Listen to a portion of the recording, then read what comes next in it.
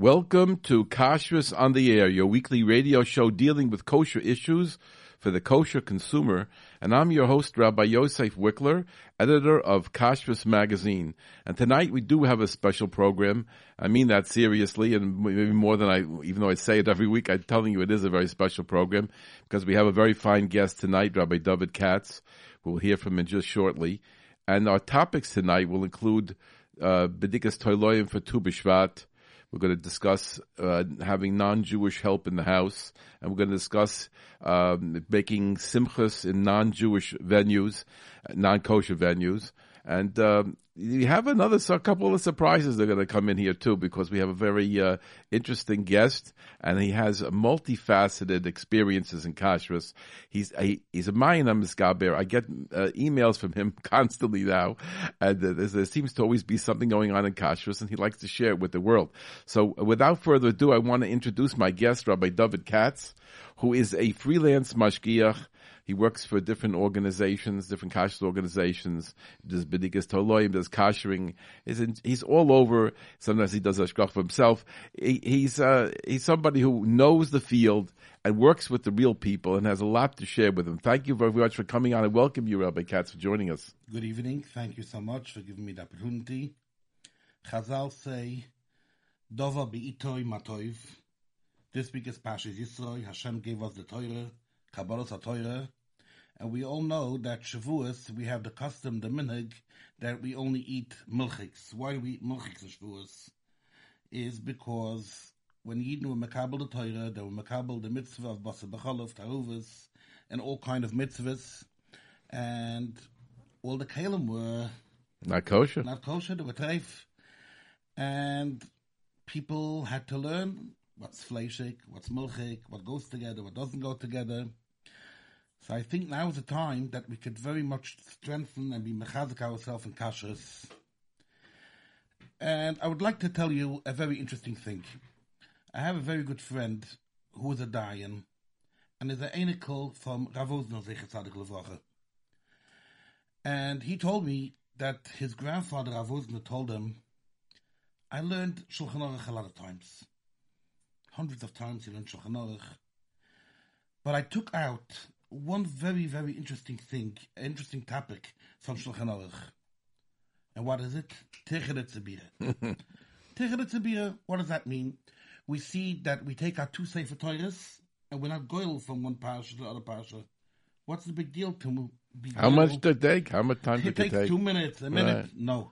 No, Techeret Tzibira. So Rav Osner used to make Havdalah, Motzei Shabbos. Right away at this man, he would bench and have Marev and make Havdalah because of Techeret Tzibira. If somebody would ask me, what did I learn from kashrus? So we'll start with the positive. The hashgachas are achsher adara. Beautiful. The rabbonim on top of every organization, on top of their organizations. The shkachilik, chasidische, litzische. Every roof is achrayis on his organization. And they have a great team. And they have great communication. Every on-site mashgiach reports to the balamachshe or to his supervisor. And the rabbonim and the team talk about all kind of problems or all kind of tikkunim they can make. The people, the caterers, the commissary kitchens, the stores, they all try to comply. Everybody's ehrlich. Everybody wants to know that I'm doing the right thing of having a kosher kitchen, selling a kosher product, catering is kosher. The problem is the consumer, the people that buy, and the oilem is not learned and doesn't know much about kashrus. What do I mean? I'll give you 3 examples that happened to me this summer. You know, in the summer we buy in ShopRite. The first week I came into ShopRite, I saw a man buying like the cabbage, the shredded cabbage. I got a email from Starkey that for this week and next few weeks, please don't buy this lettuce and cabbage because it's infested. Right. It's very bad. So I knew not to buy it. But this senior man didn't look if it has a symbol or didn't have a symbol. He just bought this package of lettuce or coleslaw, whatever it was. But it didn't have hashgacha. Now, when we were at the ACA meeting this year, you brought up this question. And you asked the Rabbanim there, how are we mefarsim to the Amoin Am, to the Gitte Eden, to the Ehrlich Eden, the Ehrlich Choshev ladies that want to keep a kitchen b'mahuda? How will they know that this week or next week or in 3 weeks we can buy this lettuce? But then the week after I had a different story. I saw a young man who bought a quarter of a watermelon. You know, watermelon gets cut in half. That half gets cut on 4. And they saran wrap it. So I went over to the young man and I asked him, you're buying in ShopRite a watermelon that's cut? So he right away wanted to defend himself. Oh, I take off K'nei Khalifa. If you take from an eighth of a watermelon, K'nei Khalifa from both sides, what is he left with? Nothing. So this young man didn't even know what he's doing and thought that he could buy watermelon in such a place, which I was very shocked. The last thing I had was in the middle of the summer, I was buying and I saw a woman, she bought diced butternut squash.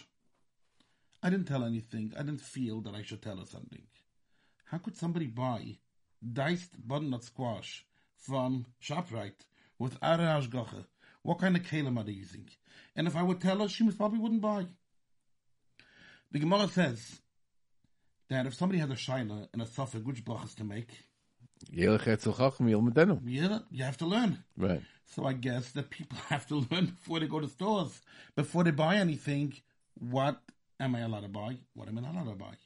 Every husband and wife should discuss and know between themselves, which items are we buying? Are we using every hashgacha? Are we not using every hashgacha? Are we being makpid on Chalav Yisrael? Or not? What's our Messiah? Are we buying a thing that may not be Pas Yisrael or Pas Paltrim?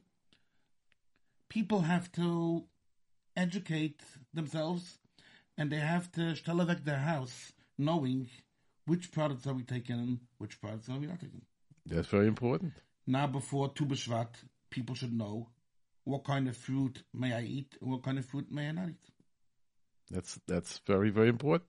Just want to say a couple things. First of all, you almost put me out of business. I'm doing Kashrus Magazine for 38 years, and you started off with everybody's doing a great job. What am I doing then?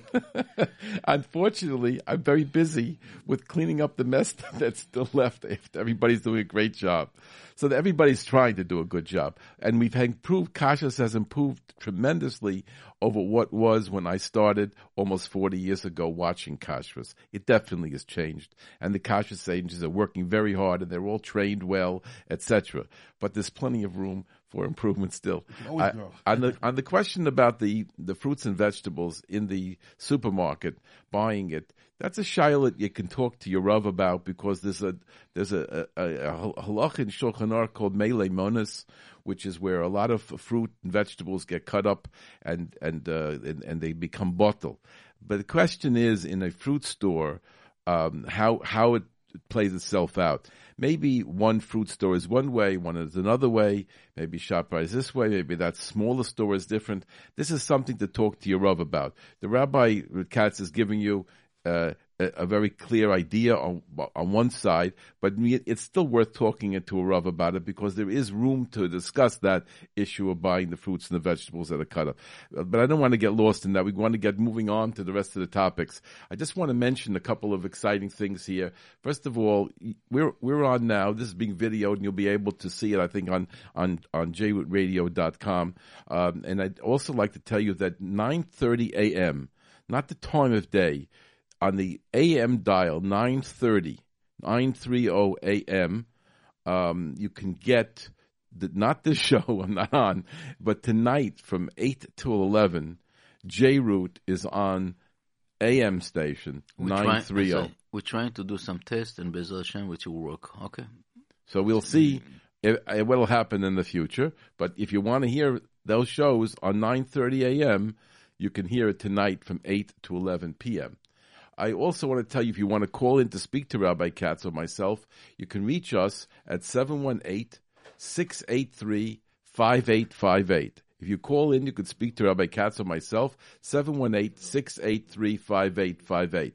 If you want to text us, you can do that to 347-927-8398. Again, 347-827-9398. And also I'd like to let you know that there's two telephone numbers you can reach the show on.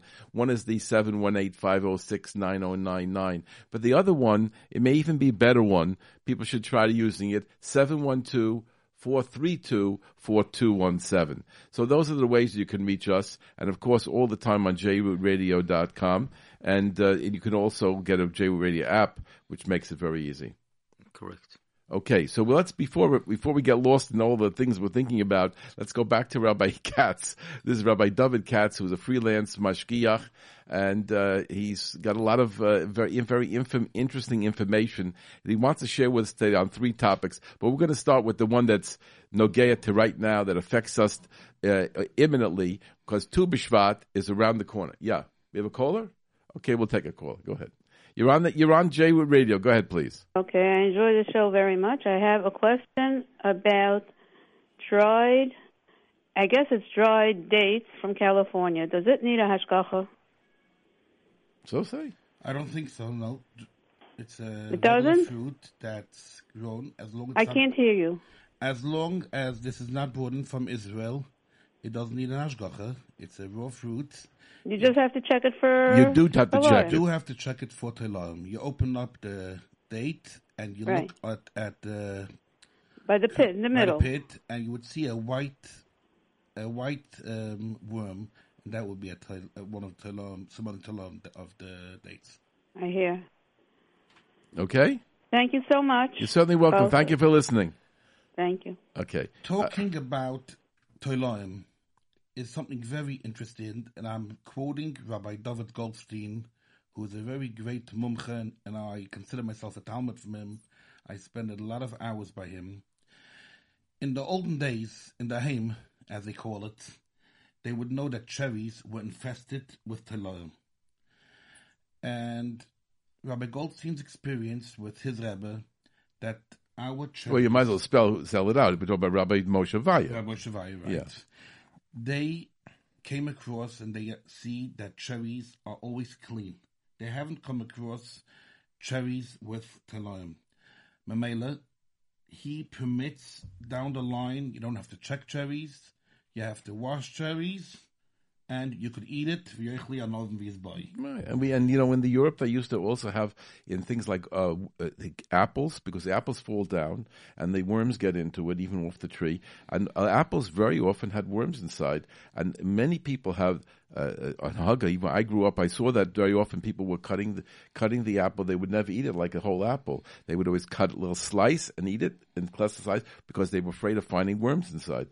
Whereas in America today, the quality that we get, unless you buy something that's very poor quality, but at the quality of the apples that we're buying, do not have that problem. Right. Like, I remember a few years ago, there was a very big shaila. And interesting, this shaila started by two Rebbes, not by Dayanim, on the grapes. The Satmar Rebbe from Monroe, Rabbi Satmar Rebbe, and the Square Rebbe both stopped eating grapes at a time because the chashash of teloim. And they themselves came out afterwards with an idea how you could eat. And the only problem where they felt that the worms are only where the stem goes into the grape.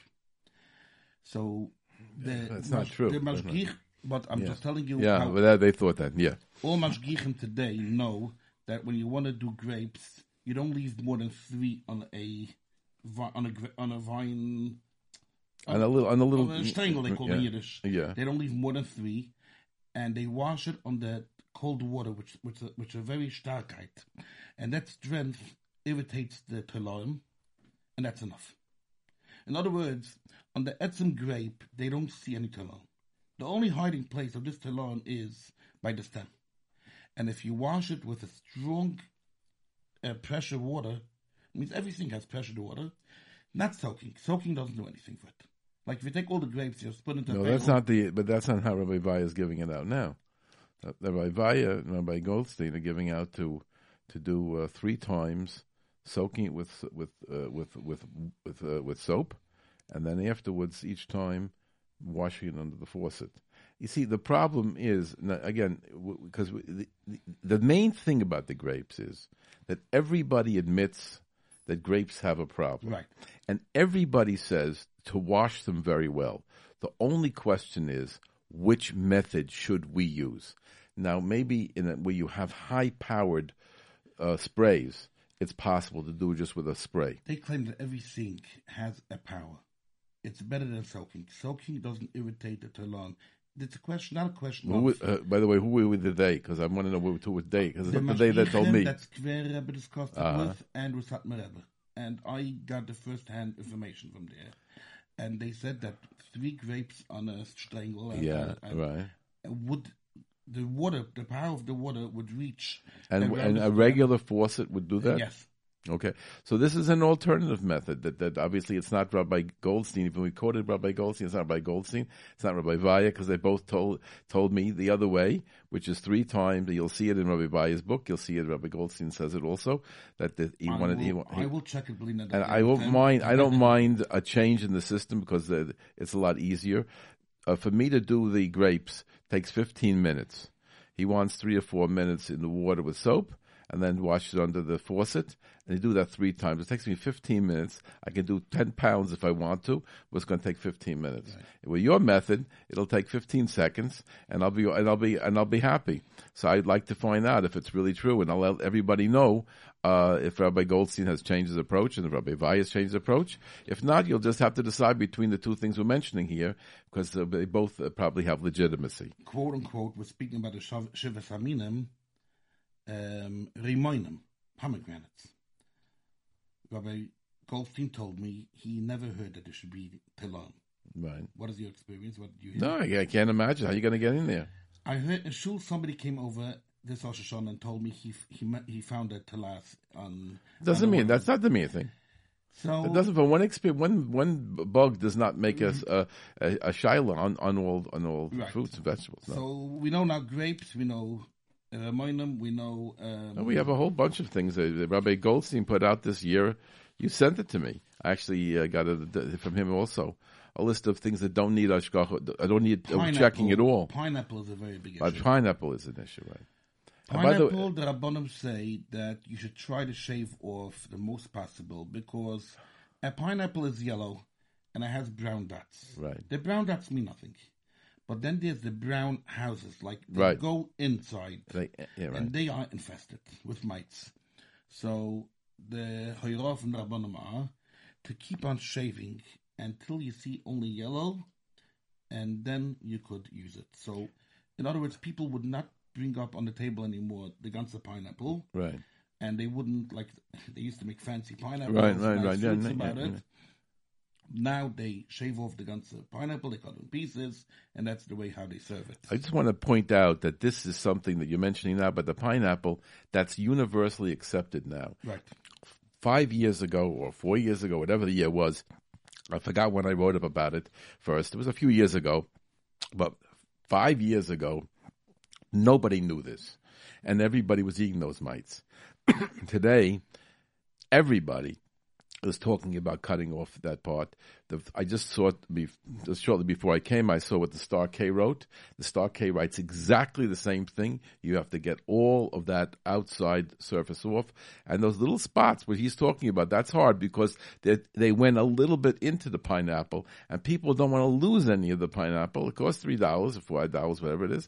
So they want to save it, but it's a big mistake. You have to cut out those little spots because that's where the mites are trapped, just like on the top of, on the top of a pepper, on the top of a blueberry. That's where the mites get trapped in the little spaces there where it can get held back.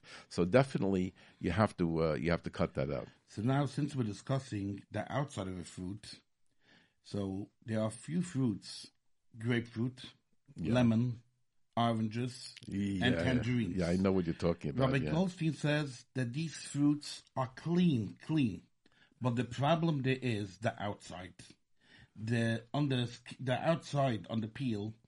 And he showed me a video on the orange, where there are very pitsy white toiloim jumping around. It's very hard to see with the eye, but with a magnifying glass you can see. So when No, but people, the scales are there. the scales are there, right? And Scales are there. Also for sure. white small Worms, toiloim, but worms. underneath in some way. It jumps around on the outside. He showed Really? me the video. You see the white thing jumps up, it jumps down, and that's a real toilet. It's a real the Yoiva Aveda. But that could be washed off? No. So he claims that the Balasimchas, when they make these nice trays of fruit, Right. they cut oranges. Right. They should peel off the orange so there's no peel on the tray, so the telas doesn't get in to the tray of fruit. So we have to be very nice on lemons, on grapefruits, orange, tangerines. And and esrog. Esrog. And esrog, there's also one of those that may have scales on them too. Yes, Scale is something that is very easy to spot, but you have to know what it is. And everybody has to take the time to learn a little bit about some of these insects. You got to see a picture. If you buy Rabbi Vaya's book, Bedikas Toloi, Bedikas Hamazon, it's English. You could buy that book. You could find something if you can use the internet, or somebody can get it for you, or book in the library, whatever you want. But look for scale, scale, just the way it sounds. And it is a bug that is covered over with a scale-like covering.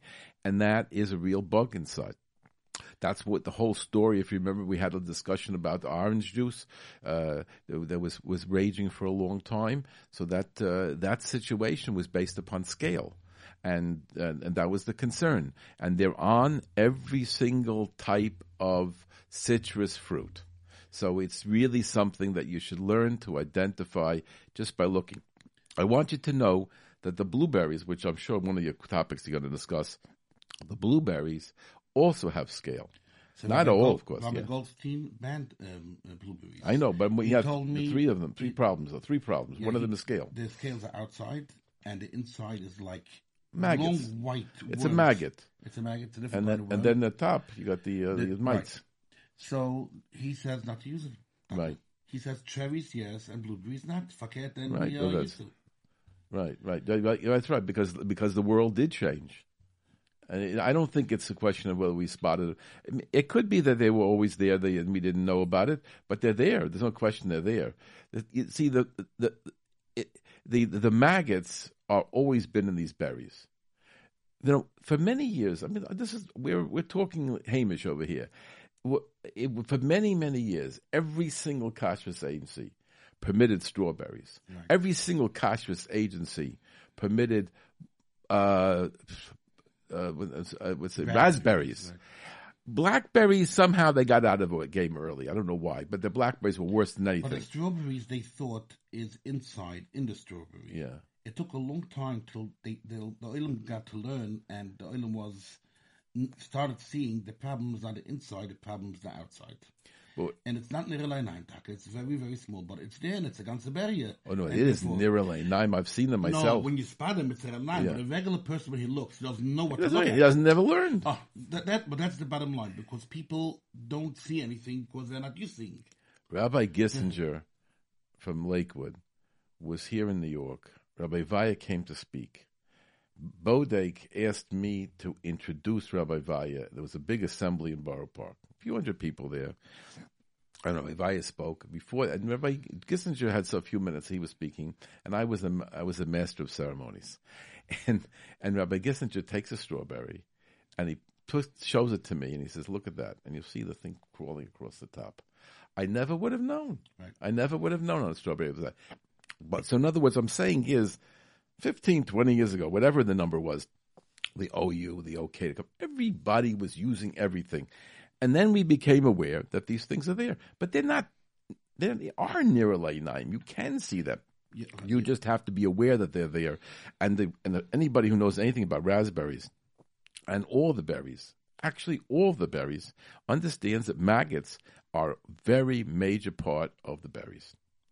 While you're speaking about fruits, there's another problem, which is not a problem, but people should know about it. People like to peel off the apples, the outside of the apples. and people claim there may be a wax around the apple. So I asked a few Rabbanim this summer who had a lot of experience, and nobody told me that the wax is also to eat. It's a davar that's not oil achila, and people don't need to be makbid on fruits as long as you wash them off fine. On cucumbers, You can't wash it off. You cannot wash it off. they say It if is- you wash it, it's a very thin layer. Mamela, if you wash it, even though you still see a glance on the apple, but something they say. I saw a video, and the video took, it was apples or whatever it was, one of these things. And the apples, you feel it, and some of the other, you feel it. The peppers and certain fruits and vegetables, you feel it.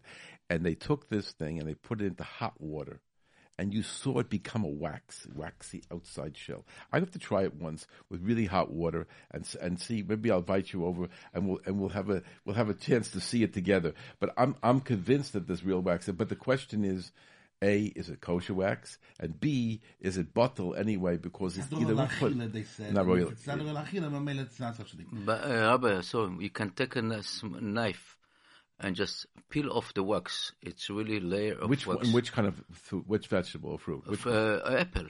an apple? You were able to Yes. peel it off? Yes. I was I'll never show- able to do I'll that. I show was you. never able to do that. I'll show you right now. You show me? Go I'll ahead. show We're all interested in seeing it, and you can do it right here on the video. Everyone will be We seeing spoke it. about squash, what's it called, cucumbers. Yeah. So they say that when you're at home, you should try to peel off and not use the squash, the peels for squash or cucumbers. But on caterers, they didn't want to be matrich them so much. So most of them said that it's not gefährlich. So if you see, when you go to a simcha, you have cucumber salad by caterers, they don't peel off the cucumbers. No, of course I don't. But at home you do. Okay. There's So a, they made a pshara that but it's not. But it means it can't be also. But however, you must know that there are waxes that are mum's Of treif. course, on dental floss, they used to say not to use dental floss that has wax because that wax was not kosher. I don't know anything about it. Yes. I don't know anything about it. I can't answer. I wish I would know. I never heard of that. Okay. That's homework for me. But as far as the other as far as the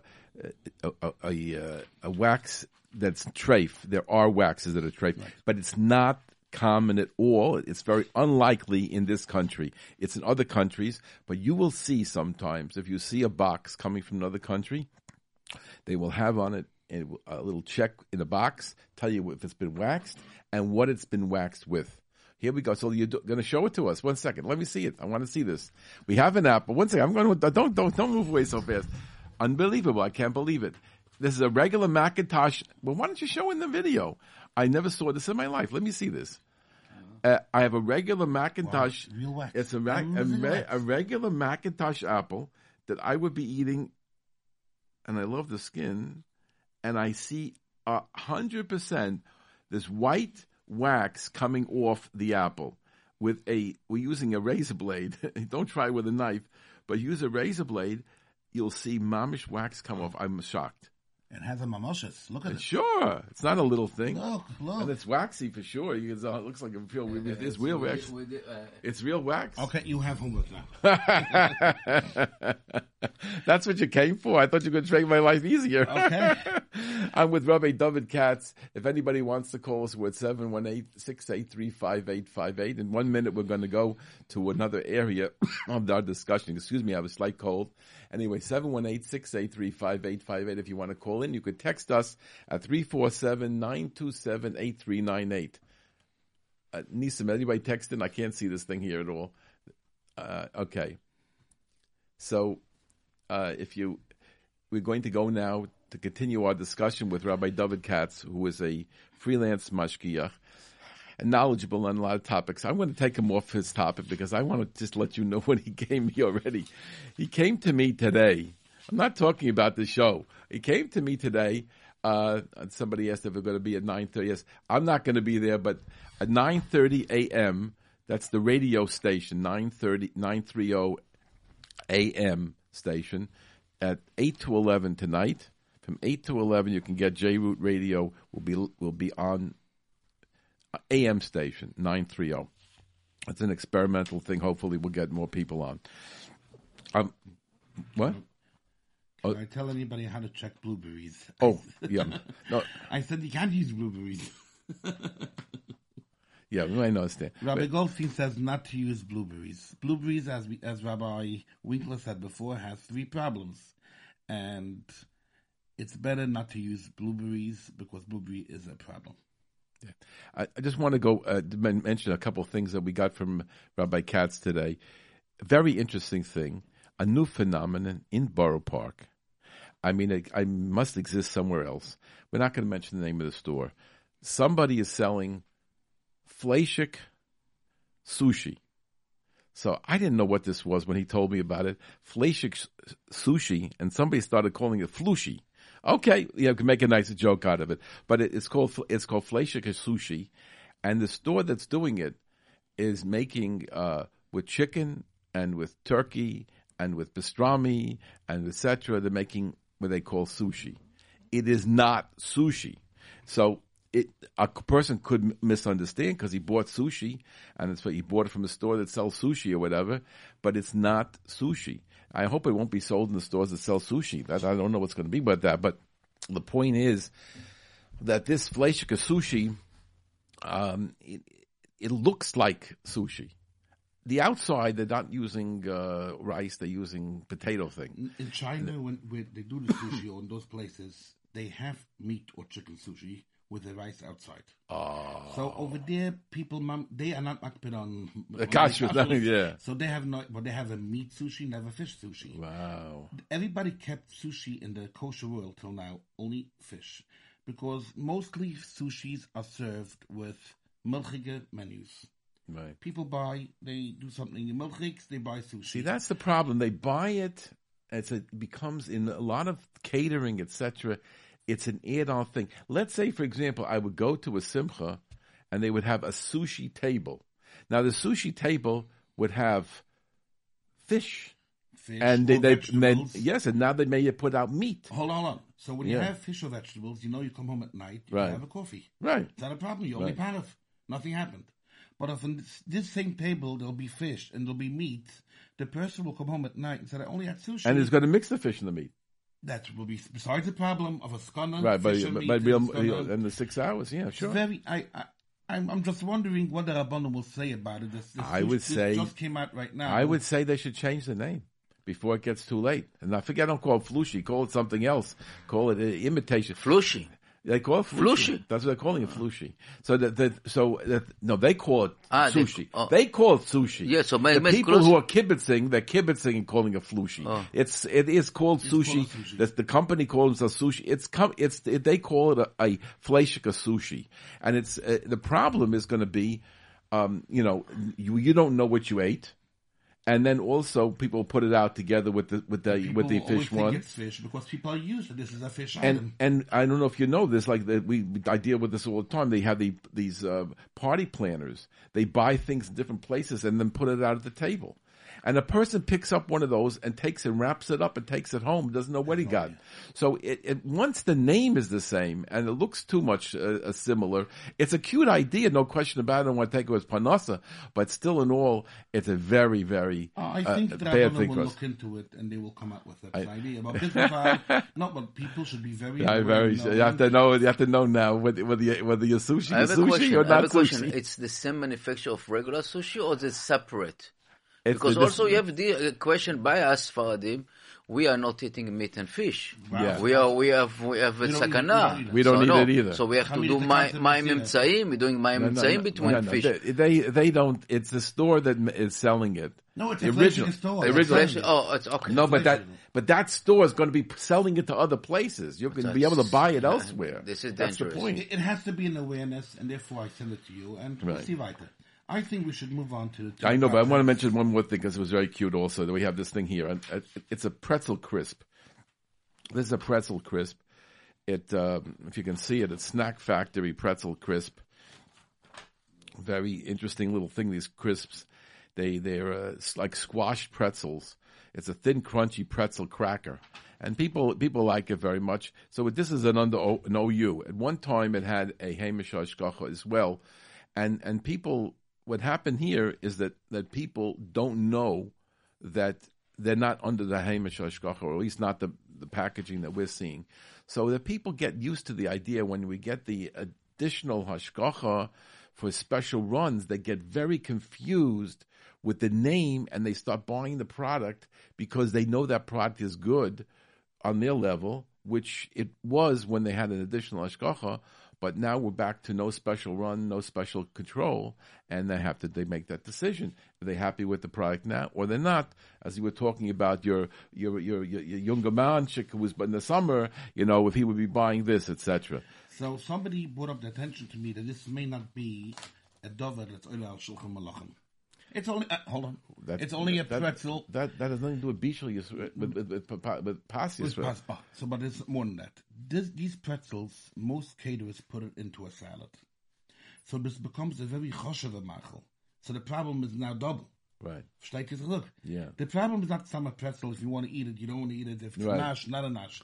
It becomes now a part of a salad, which is zicher oil al shulchan malachim, and that is zicher question. Whatever it is, the point is it's a pas Yisrael shayla, or bishul Yisrael. Let's say pas Yisrael shayla, and if the company the hashgacha that gives the hashgacha on it does not makpid on pas Yisrael, they do things that are not pas Yisrael. So you don't have a pas Yisrael product. You want to buy pas Yisrael, and you don't have it. And you got used to it because it had a Hamish Hashgacha on the side. Okay, well, let's get on to other topics. The time is going away. Rabbi Katz has two pet interests. That's why he wanted to come on the show. It wasn't anything we discussed till now. But that's the way it is here, Rabbi Katz. You have to do all the things.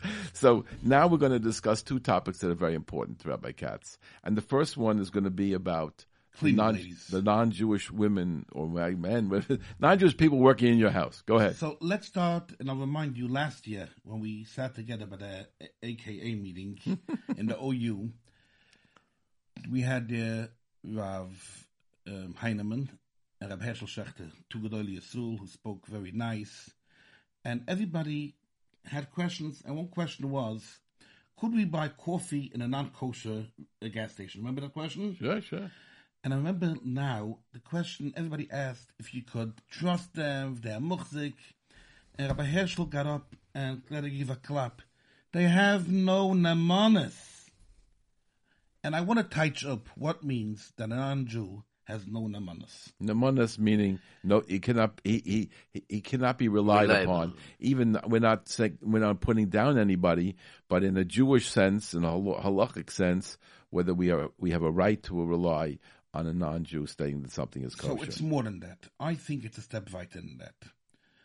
You could have a very, very bright person that's 50 years old and could sit in Washington passing and writing laws, but he doesn't have the concept what means kosher. Our Yiddish kinderlich, when they're 2-3 years old, they know, and they were brought up and they were born with knowing kosher, chaz shalom treif, you could forget your learning, Tintam Alev. It's a specialty that a Yid was brought up knowing what kosher means, and it's a nemanis, a cheskas, everything you want to use that a Yid has. And unfortunately, Baruch Hashem, we could say, Vivdelonu Menatoyim, we are not like the others. We are the Am HaNifcha B'Klal Yisrael, and we got this matana knowing what is kosher, what is not kosher, and how to go about it. Any non-Jew will ask you, is kosher a diet? Is kosher a blessing? Do we take it to the rabbi? What, when, where? And they are not grasping what this concept is. And therefore, you can't trust any gas stations that sells milk, and it says Chalav Yisrael, you cannot buy that milk. So the same thing is, today, people go shopping, and Akeres Habayis doesn't want to sit at home all day. And I don't blame her. She wants to go out for 2-3 hours. She wants to go.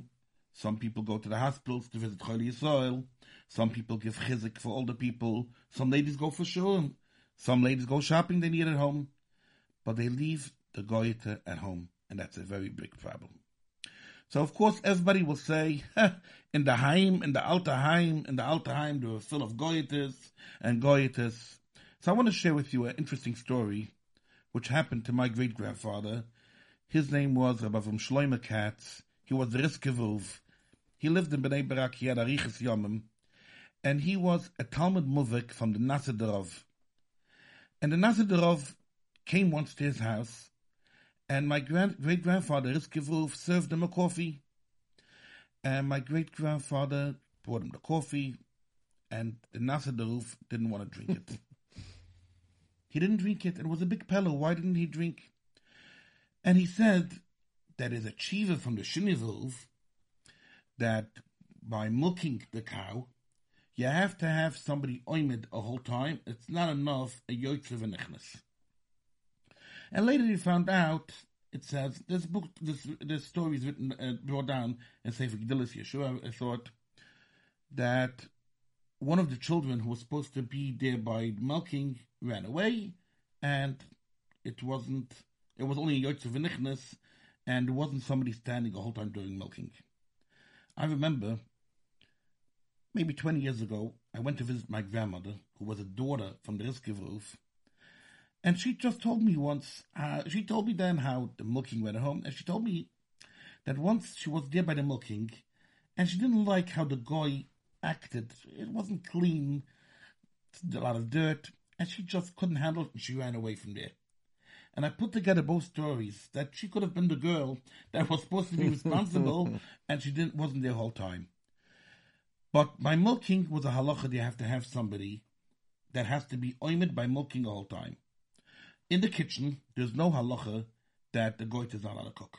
The goit is allowed to cook, and as long as the yid does something, and Shulchan Aruch says that even the regular fire, you just throw in a kissim, a small toothpick, that's good enough. Or the balabasta goes and she just mixes the soup. She just does episa maisa, it's good enough, and it doesn't become bishul akum. But if no one is home, it is bishul akum. Now, in the old days, the women wouldn't go away shopping. There was nowhere to go. They didn't go to grocery stores. They didn't go to fruit stores. They did everything at home. And the girls were home. And if not, the balabasta was home. There was somebody, always a yid home, and the yid always was able to say that I'm responsible in the kitchen, and the goiter wouldn't do everything by itself. Today, people go away for a few hours. And let's see, if a person goes away for 3 hours, the goiter could cook something for herself. She could wash out a pot. She could dry the pot and put it away. And when you come home, you'll never know that the goiter did something, and this pot is treif. You cannot use this pot again. You have to kasher this pot, and it's a big problem. It doesn't have to be 3 hours. It happened in my house in a couple of minutes. The shiksa had put up an egg in a frying pan and turned it on, and then she had washed out the frying pan very quickly, and I came in the room and I saw her washing the frying pan, and she was trying to give some excuse of what was going on there, and I didn't. I went to my wife. I said, she was using the frying pan. She said, I told her she cannot cook. So she was out the door in 5 minutes. But that was somebody in the house, people moving in and out. So could you imagine what happens in a situation where people are away for hours at a time? And Rabbi Moshe, in Yeridei Chelik Aleph, I only took a picture of this chiva, I couldn't bring it here. Yeah. He writes by Hashiroi Nachris, Yeriv Ohom Nachris Babayis, Im Yesh LeEsher HaKelim. So Rabbi Moshe has, in this Shala was Yud Aleph Nissen Toshin Yetes. When was that? 1959. Mm-hmm. And Rabbi Moshe writes there that even if he'll want to be makel, whatever he'll want to do, but it's one thing, you won't be able to use the pot for 24 hours. Right. Could you imagine that this is a real chimre and this is a real problem, and people are not aware about this problem? We have a caller? Yes, just 1 second. But it's not. We didn't even touch on the question about Basas and Solomon Ayin as well. Let's take the caller. Go ahead. You're on Kashrus on the air. Hello? You're on the air. Go ahead, please. Okay. So someone mentioned this to me when I was in someone's house, because you're mentioning about someone that's, someone who's Jewish, someone who's not Jewish. In this particular case, they were makbid that someone should be not Jewish. And this was the case, is that if you buy bread from a bakery, right, and you have people working there who are not necessarily from Jewish and not from, means that they did not wash negovasser in the morning, and they're touching all the bread. So by a person that's not Jewish, that doesn't matter. And therefore it's preferable to have somebody who's not Jewish working in the bakery. Tell me, what is this?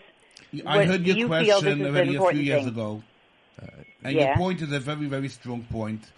And there are people in private houses, if they have Russian women that are Jewish and they help out at homes, that they ask the Russian women to wash their hands. Obviously, when you're talking about a big, big bakery or big facilities, which is impossible to do, but I heard that some mashgichim do ask. In the matzah bakeries, you did it probably when they were... No, in bakeries I also heard that if Jewish But when you go into a bakery or a bakery area and they're selling bread, and they're just picking out bread for you, and if they're Jewish and they're not from, they have not washed negovasser. Okay. They're not working in the bakery itself. They're wearing gloves today, so that's not a problem. The problem is only baking... Wearing gloves makes it better? Yes. They're not touching that. They're not touching the machel. Let me just tell you that again, Rabbi Katz is coming with his psukim from his rabbanim, and he knows where what his how he sees the things.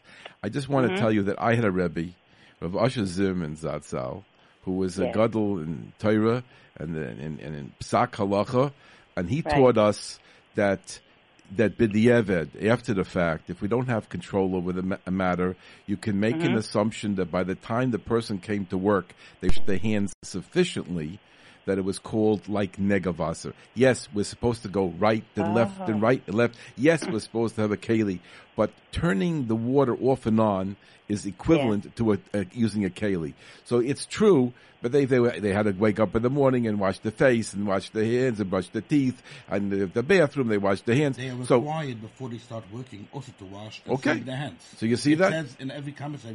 That's true. They have to wash their hands. There's rules. It says it there's a sign there. You must wash your hands before you. So they're actually. That's with soap. That's not with a cup.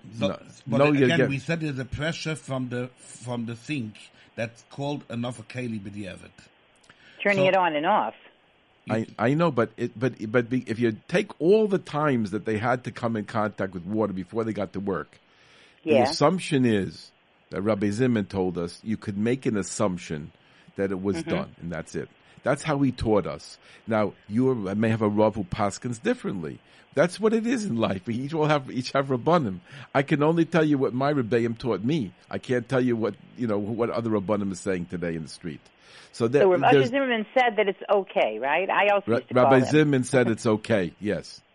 Okay. All right. Very good. Thank you. Thank you very much for calling. Thank you. Go ahead. We got to move along. Let's go to the other guy because I think the other guy's more important. Okay. You have only 10 minutes. Okay, what do you want to do? But I want to finish off with this. Good. I believe very much that every Jewish home should have help. And it's an issue that Konyas, because of them, we went out from Mitzrayim. We have to do and help them as much as possible. And we have to get goites, more than one goite, to come home and to help them. But we have to note that the kitchen is the wife's responsibility, and she has to always leave a shomer at home, that somebody should be in charge and knowing what's going on to the kitchen. And if there's a yid and you try, you have siyata d'shmaya. But this is an awareness that I feel that every Jewish woman should take upon herself, especially now, Davar B'item HaToiv, Kabbalah HaTorah. You should never leave a goiter by herself at home. You never know, you have a soup cooking. She wants to make the soup taste better. She could put in butter. She could put in sour cream. You never know what she's doing. You have no idea what she's doing. She's trying to be nice. She's trying to help you. She got a recipe that makes the soup much better. She put in a little bit milk maybe, and these things are not bottled. In her magazines it says to do it. And she's trying to be a devoted. She knows she'll also eat from the soup tonight, so she's trying to be very devoted. Therefore, if you have an older mother that lives by herself and she has an aide, please make sure that you check into the house. Make sure the goiter doesn't cook. Yes, they could peel the vegetables, they could peel the fruit, they could help washing the fish, they could help washing the chicken, but the etzem cooking, a Bas Yisrael should be responsible. Going in now to the second awareness that I wanted to bring is, we make weddings in non-kosher hotels. Now, the Olam does not even know how much koiches goes into such a wedding. Number one, I come into such a place, the kitchen, I have to kasher the kitchen. We have to start kashering the convection ovens, the tables. There are some hotels that will not let you bring in your own silverware. You have to use their silverware. There was a wedding last night. It's still B'nai Yoiman. And you're going to use their silverware? So there is a very big chiddush from Rabbi Yosef Zecher Tzadik Levrocha. Rabbi Yosef would say, it says in Shulchan Aruch, you can only kasher with water. So, you're not plugging these silverware. How can you use them? See, he says you could put in ammonia. Ammonia is not called la'ava es hamayim. It's not thickening the water. It's still letting the water stay water. 1 minute. And therefore, we could put in ammonia and kasher the silverware. But they're getting away from that and using cleanser. The problem is more than that. The problem is that ammonia is vaporized. It disappears. And it disappears after an hour. And you can still smell, and you get confused. So there's so many questions going on by making simchas. Do we have a phone call? Okay. I will continue in a minute. Okay, go ahead. Okay, you're on Kashrus on the Air. Can I help you? Yes, I want to ask a question. I was passing a mikveh from Kailim. There was a guy standing with a dog, and he was washing his hands in the mikveh. And I suspect that after the dog had made, he washed his hands in the mikveh. Can I go and Teufelman at Kailim dort? Yes. Yes? A mikveh stays a kosher mikveh, and a mikveh cannot become a pusel mikveh. Okay. So it's not clean. I would tell you when you come home, wash it well. Use soap and wash it. But That's a mikveh kosher. Stays always a kosher mikveh. If it doesn't change the color and everything. Okay. Thank you very much. Thank you. Okay, practical rabbinics. Yeah. Coming back is kashering. And how many times they give us such a small place with a kasher. I had a few experiences that there's a big soup kettle where we kasher the kalim, and then you have a brazier where they cook. The brazier was non-kosher food. The other side was a stove with not kosher food, and they gave me in the middle of two non-kosher things. Were they using? They were using that. They were using it, right. Because these hotels go on. I know this. I've seen it. I had a different thing. These hotels have their waiters are from the union, and they have to give them to eat. Right. So the caterer that comes in and he charges $200 per couple, he doesn't want to give the waiters to eat from his food. So these waiters go and they eat from the hotel, but they come back and forth because they want to know what they have to do. They use the caterer's plates, and the food goes back and forth. I saw already so many mechsholim that goes on. There's food around which is not kosher. Emes is not kosher food. And there's a lot of mechsholis coming out, making weddings in hotels, making shabbosim in hotels. And I really... What about dinners in hotels? By dinners in hotels, all these things. Now again... Let me just throw in a couple of things here. Number one, it's a different situation if you have worked out with the hotel and they signed the contract and they actually carry it out, that you have the whole kitchen. Right. That's number one. Number two, I want to mention that people don't know this, especially in the smaller affairs it happens, that they give you this huge kitchen and you're not going to be able to use it all. You're not going to be able to kosher it all. The time won't allow it. We can get away with 3 ovens. Is that going to be good enough? The caterer says yes, but there are more ovens. There's more tabletops, so we don't use all of it. Now, could you imagine what goes on? It's very difficult to maintain the kosher and the non-kosher. The goy cannot put down, a waiter cannot put down something hot on the non-kosher table. But I can't kosher all of them. For different reasons, I can't kosher all of them. It's too much time. It's impossible. I'm only one person. So here you have situations, we're creating situations which are almost not humanly possible I just want to suggest one thing. And what I want to suggest is very simple. These Balai Simcha, they're making chasna b'shatoyim meslachas. They're spending a lot of money. Make sure that the mashgiach, that the caterer and calls more mashgiachim than you really need. Always have an extra eye. Always have an extra person. You're spending so much money for the wedding. Why don't you want it to be 100% kosher? Get another Ingaman to come. Get another Ingaman to come. 2 Ingalat should be checking the kitchen. Get extra people to be checking. Who are you telling this to? To the host? The Baal Simcha. The Baal Simcha should request from the caterer. Tell him, I want to pay for extra mashgichim. Right. Whatever. How many mashgichim you expect for the affair? He'll tell you 2, 3, 4, 1. And you tell him, no, I want you to pay for another 2. What's going to cost you? It's not much money, but you'll secure yourself knowing that you're having a kosher simcha. You know, I was at a lot of weddings lately, and there's a lot of wines and schnapps that go on the market, go off the market. You constantly have to check. 2 times during the wedding, 3 times during the wedding, to make sure that they're not bringing in something that you don't want to do. During the wedding? During the wedding, I go around. I don't want to say names of kind of mashkoyas that are not allowed. And I go around every wedding 3 or 4 times to make sure. And you've seen something after the first time? I don't want to say names. But after the first time, you've seen? You've gone to the second or third time and you find something you didn't see? I had... by a wedding during mitzvah tanz. Unbelievable. They brought in an item which I told them not to bring in all night. Wow. I don't want to say the name. Wow. No, we're not mentioning names. We're not mentioning names. No, names of the product. No, I don't need to tell you. You don't have to go there. No. People, you're making chasana, b'shor tov metzlaches, you're spending the money. There's a big ashboy coming down, min hashamayim. Please.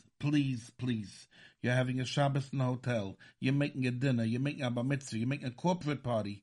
Make sure not 1 mashgiach, not 2 mashgiachim, 3 or 4 mashgiachim. Give a tip to mashgiach. Be nice to the mashgiach. Show him that you need him. Show him that you're trusting him. And you will feel that you're having a much nicer simcha. And may we all share simchas and always make simchas together. Rabbi Winkler, thank you so much for giving me the opportunity coming up to your office.